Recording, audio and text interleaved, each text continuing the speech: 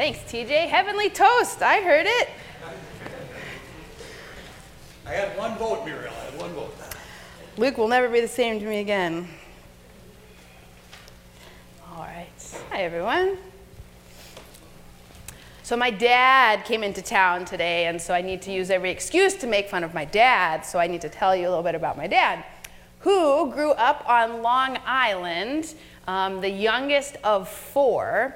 So he had one older brother, 2 older sisters, and according to him, his older siblings loved nothing more than to get him in trouble, which was really difficult because he was such an angelic child, but they had some schemes up their sleeves. And so their favorite one, his sister's favorite one, was this. So 2 boys, 2 girls. They girls had one bedroom, boys had another upstairs. And so what she loved to do is at night, when they've all gone to bed and my dad is just lying peacefully and angelically in his bed going to sleep like he's supposed to, from across the hall in her room, his sister would yell, "Matt! Matt, get out of my room!" which would prompt their mother downstairs in the kitchen to be like, "Matt! Matt, get out of there! Go back to bed!" And be quiet for a couple minutes. And then she'd yell, "Matt! Matt! Matt, get out of my room! Why are you in my room?" So their mom would bang her spoon on the wall and be like, "Hey, don't make me come up there." "Mom is doing it again, Matt! Get out of my room!" And eventually she would come storming up there and like restore order and soothing dignities and make them all read a book or something until they go back to bed. It is amazing what kids will do to try and get our attention, right? It's even more amazing what God will do to get our attention.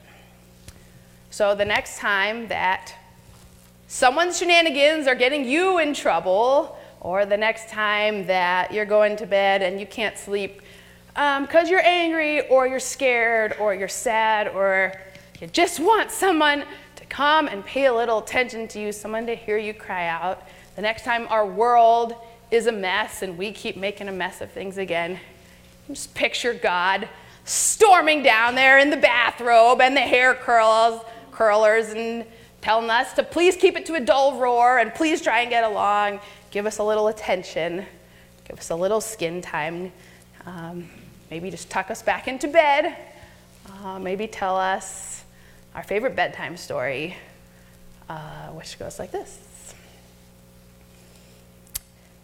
Once upon a time in the beginning, way back before the world began, there was darkness. And the darkness covered the face of the deep, and then suddenly into the dark and the deep and the nothingness blew in something.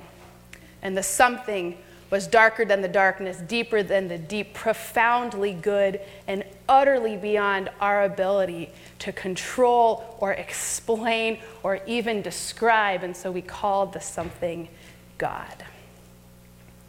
And God's breath moved over the waters, and God's voice spoke into the darkness, and there was light. And then God spoke us and shaped us and our world into being, shaped us like a potter shaping their clay. And God delighted in the making of us like a kid down in the mud making mud pies. And God knew us and loved us like an artist knows and loves the work of their own hands. And God looked at us and saw that we were very, very good. God also saw that we doubted our goodness and that we were pretty insecure and just generally kind of dorky. And God loved us not in spite of our dorkiness and insecurities and mishaps, but because of them. And so thus began the greatest love story ever told. God set us forth to enjoy the world that God had made for us, and then watched as we bumbled along, usually trying our best, though not always, sometimes getting things right, or they're most often making kind of a mess of things. God would place us somewhere with great purpose, but found that we had a tendency to wander off if no one kept an eye on us. God would create something wonderful for us, but then saw that we would get distracted immediately by something shiny around the corner. So God kept coming back again and again with new gifts. God was like this mad scientist creating wilder and wilder concoctions, determined to wow us with the wonder of this world, with gift after gift after gift. And over, God watched as we misused the gifts or misplaced the gifts or just missed the gifts altogether. God saw our great penchant for harm, how casually and sometimes even cruelly we would treat the world that God had created for us and the people that God had created for us.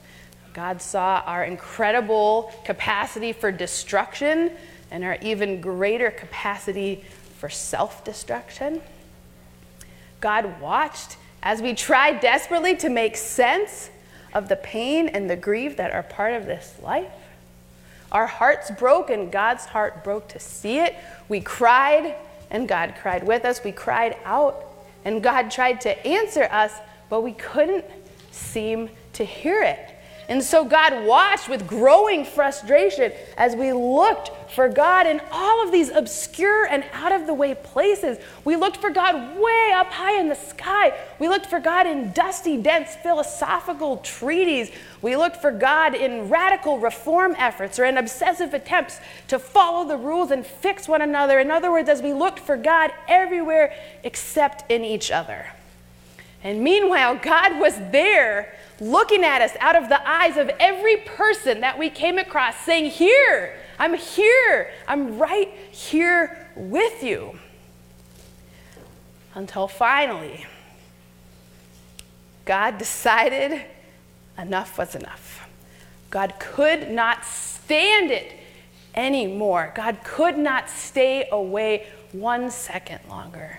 So one dark night, God's loving desire to be made known overflowed the heavens and was made manifest within the rapidly dividing cells in the womb of a peasant girl named Mary.